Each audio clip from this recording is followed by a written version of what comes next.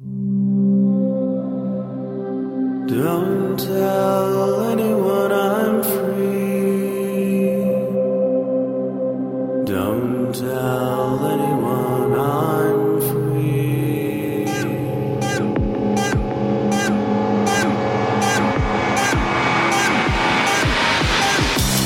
Hello and welcome to BSD Talk number 175. It's Thursday, June 25th, 2009.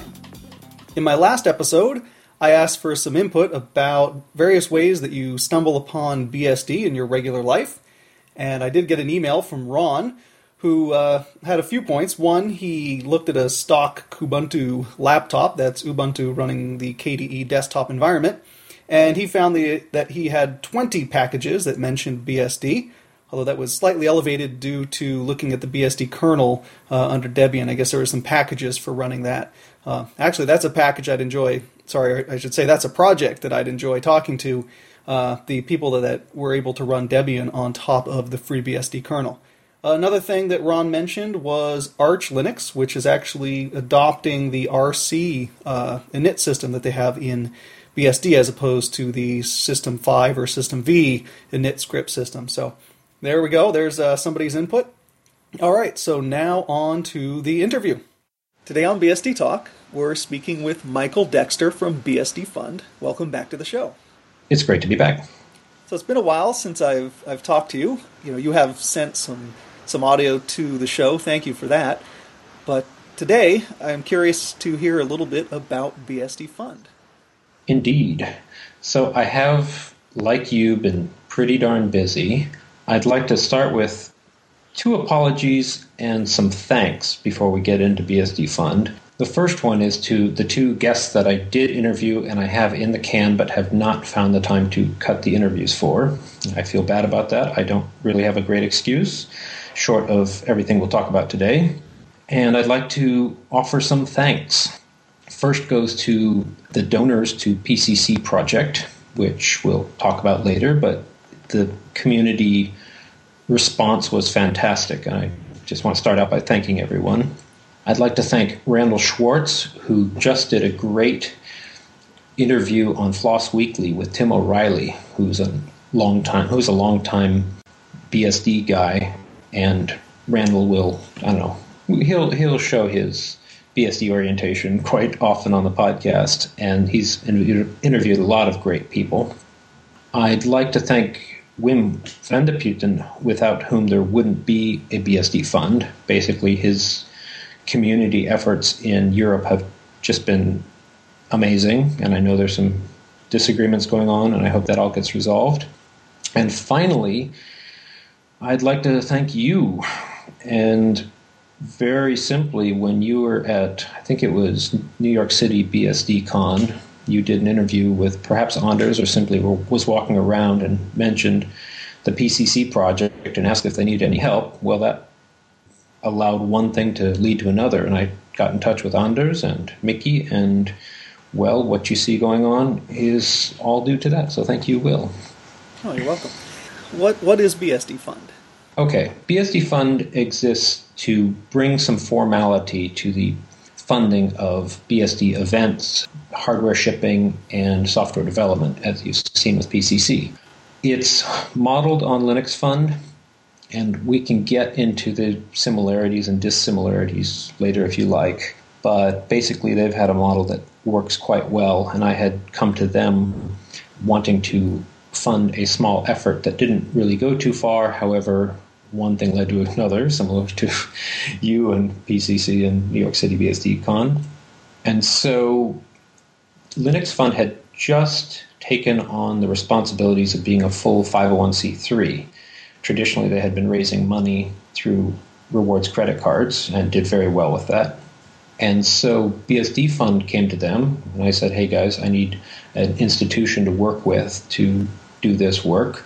And I started out with a project, PCC, which we can talk about later, that was put out to the public for direct donation to a nonprofit.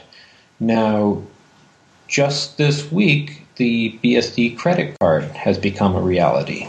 And at the very moment, it's a pain in the behind to select through the online registration form, but I will make that process as simple as possible.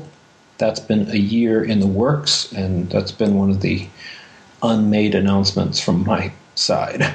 So, BSD Fund is essentially a credit card available now that raises money with each purchase towards BSD events, software development, and hardware shipping. We hope to expand that to developer travel for events and the like, plus direct donations towards software development and conceivably events. And up to this point, though, BSD Fund has been receiving money or supporting particular projects and events. How has that happened prior to this credit card? Well, I started out with a small budget to put towards events, and part of that was out of pocket, and I helped out an OpenCon and a Slackathon, and I don't want to show too much of an OpenBSD leaning, but they are unique in that they do not have an American-based nonprofit. The heart of what BSD Fund has done prior to the card relates to PCC, and I may as well talk about that now. As I mentioned, I heard through you about the need to help out PCC and set up a project to which the public could donate towards. A number of posts had come up over the years on Undeadly about the need to help that work, and with one simple posting, I think initially we generated like $5,000 in about 2 days, 3 days. The response was amazing. The community was self-regulating such that answers were questioned within that same news post, and I didn't receive any email. It was very strange, whereas with other projects of that nature, there's usually a lot of chatter, a bunch of $7 donations, which really don't help anybody. So that was really a great start. And a few of the key items have been ticked off the to-do list. Unfortunately, Anders was a bit under the weather earlier this year, but we have some pretty big news for Linux Tag next week. Anders will be posting the AMD 64 support for PCC, which is important on a number of levels. That's been holding back certain developers. And a side tangential story is that Anders has known Linus Torvalds since before any of us had heard of him, either of them really. And there was recently a call for conceivably a dedicated compiler for the Linux kernel because GCC had become too unwieldy. Well, Anders and Linus did talk about the possibility of using PCC, and the hang-up was that there was no AMD 64 support. So one thing indeed could lead to another with, sorry to use that phrase too many times, but that's the nature of a community like this. Somewhere between BSD Fund and Linux Fund, we could be helping out Linux build its kernel using PCC. So that would be a small coup. Because I do remember that when there was some call for funding, a lot of it was so that Anders could devote more time to it. So in general, it was successful in that goal? Yes. Keep in mind that much development is voluntary, and then much of it is at the same time professional within a company. And I will assume, due to the success, that it's challenging to find that gray area of formality that's often needed, such that someone's working with a deadline and a budget, and a specific project is identified that really needs to be prioritized. So that's where I've stepped in with BSD Fund, and the response has been very positive. So going forward now, if people want to help contribute to these projects, they can do so through this credit card. Is that going to be available to people in all countries or only certain countries? The BSD card will start out in the USA, but in conjunction with Linux Fund, I'm looking at other countries around the world. There is a Canadian Linux Fund card, and we'll certainly look into a Canadian BSD Visa. So for people in other countries, if they want to contribute, they would have to still do so through direct contributions. Direct donations play a very important role. First off, the revenue from a credit card is both relatively small and unpredictable. whereas direct donations are just about the most effective way that an individual can get their money to the right place. Now, a few comments on that. I in no way want to discourage someone from donating, say, directly to the NetBSD Foundation or the FreeBSD Foundation. The goal here is to help a project that benefits every BSD and, as it turns out, conceivably Linux. As for the PCC project specifically, we could certainly use some help completing the work that was initially laid out, but there's no question that there's need for a broader non-GNU toolchain, including a linker, an assembler, and other support utilities. Anders and a number of very talented people are ready to help with that, but we have to first prove to ourselves and the community that this is a working model and we do get PCC 1.0 out the door. So I think that brings up an important point, or a particular aspect of BSD Fund, is that it's targeted towards projects that are sort of umbrella projects, or projects that stand outside a particular BSD project. Well, remember that everything BSD can be traced back to the Berkeley code drops quite some time ago, and there's been some wonderful diversification, but I'm pretty sure there's some opportunities for common code among all that, and independently maintained common code. For example, the very fact that a compiler can benefit embedded projects, be them open or proprietary, and on that point alone, the permissive BSD style license allows for proprietary and non-proprietary use. So at this point, is the credit card ready to go? People can sign up for it? The card is available now, and one can go to bsdfund.org to find out more. The instructions are a bit contrived, and you will see some Linux Fund cards in the process, but if you choose the right codes here and there, it will work. If you do have a problem, do contact us and we'll straighten it out.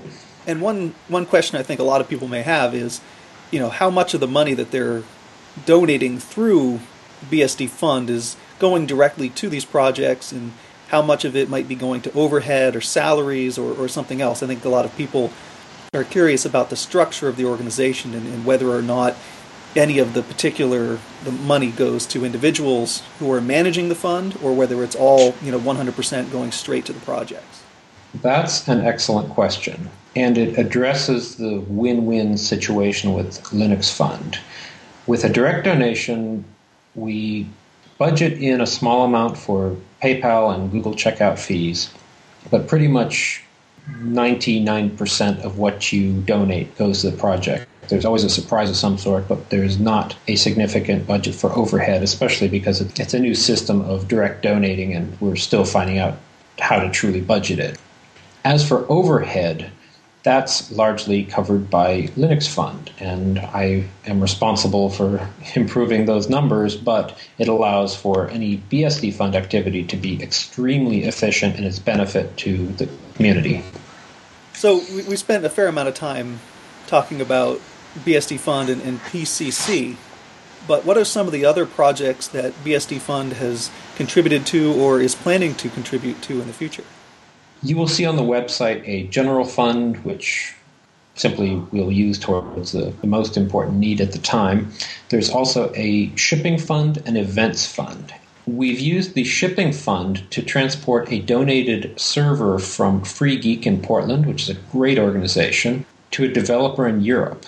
And basically, I'm happy to take care of the headaches of getting that priced and shipped and delivered, and the letter to the tax authorities that it's genuinely a gift for non-commercial use. And as I understand it, that system's being used to build open office for a certain project. You probably have seen the hardware want lists on each project page, such as FreeBSD, NetBSD, and OpenBSD. And I think hardware donations are a fantastic way for the community to get involved.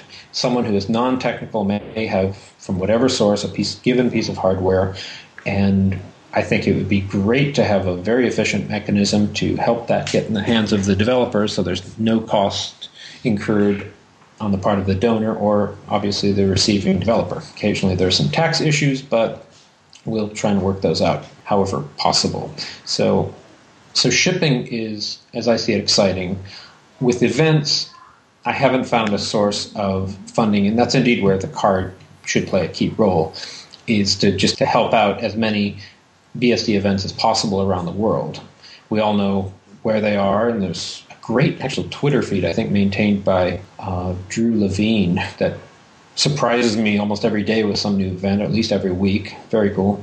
And I think the OpenCon model is great, that the event is free of charge and it's a full-featured event, and you're only responsible for travel and the accommodations. So that's my dream, but I haven't had the resources to make it happen yet, so I haven't spoken much about it. Related to events, I'm talking to a prominent BSD users group that has put on some fantastic events, and hopefully BSD Fund can act as a financial agent that would simply receive donations, allowing sponsors to receive a tax deduction, and keep the organizers from having to put the event through their own personal checking accounts, which is all around not very cool. So there's a simple mechanism where hopefully I can attend those events and simply pay out the vendors on site, and that's about as clean as it can get from an IRS perspective, from our board perspective, and from those involved donating. To clear things up also, BSD Fund is a U.S. fund, although you're in Latvia. Correct. BSD Fund is based in Oregon, although I am legally an Oregon resident. I will be returning to the U.S. in July, now that the political situation has somewhat stabilized, and I will be there in time for OzCon. So if anyone's listening, I would love to see you at OzCon, and if you will be around, I would also love to see you at LinuxTag. Our board is talking with the Dutch tax authorities to set up as a recognized Dutch nonprofit, which, being progressive, the Netherlands is the one country that allows for a foreign organization to be registered. That would at least benefit Dutch donors, and we are looking at various ways of setting up shop, shall we say, in other countries. Great. Well, are there any other aspects of BSD Fund that you want to talk about? That pretty much covers it. I do want to thank everyone for their patience in allowing me to figure out the model for it, and I think once the PCC project is fully funded and there is a 1.0 release, I think I'll prove to myself to start with that this can work. And I think based on the feedback from that same users group, this could be very exciting. And before I let you go, I know that I've spoken with you in the past about some other projects that you'd been working on, such as Molt. Are there any updates on that project? Well, Molt was very well received at DC BSDCon, and I believe it was Henning Brouwer that responded to some jail advocates that this is better and you know it. And the current situation is that no one has truly stepped forward to assist. Kristaps was a bit put off by certain politics related to another project of his.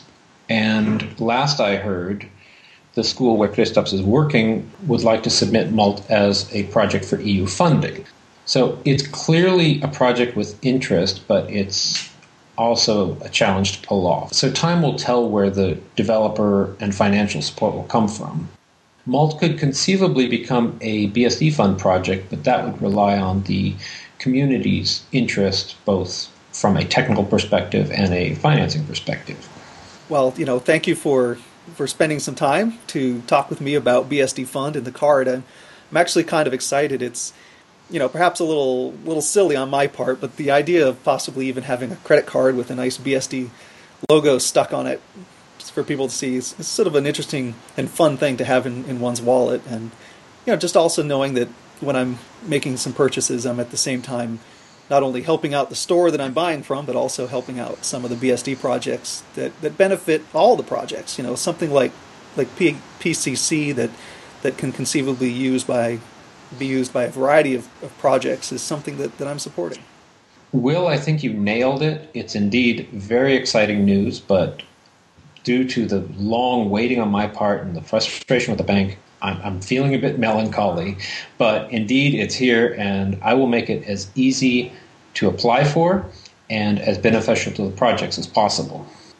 Great. Well, thanks again for taking some time to speak with me, and I look forward to speaking to you again in the future. It's been a pleasure, and I do hope we can do this more often.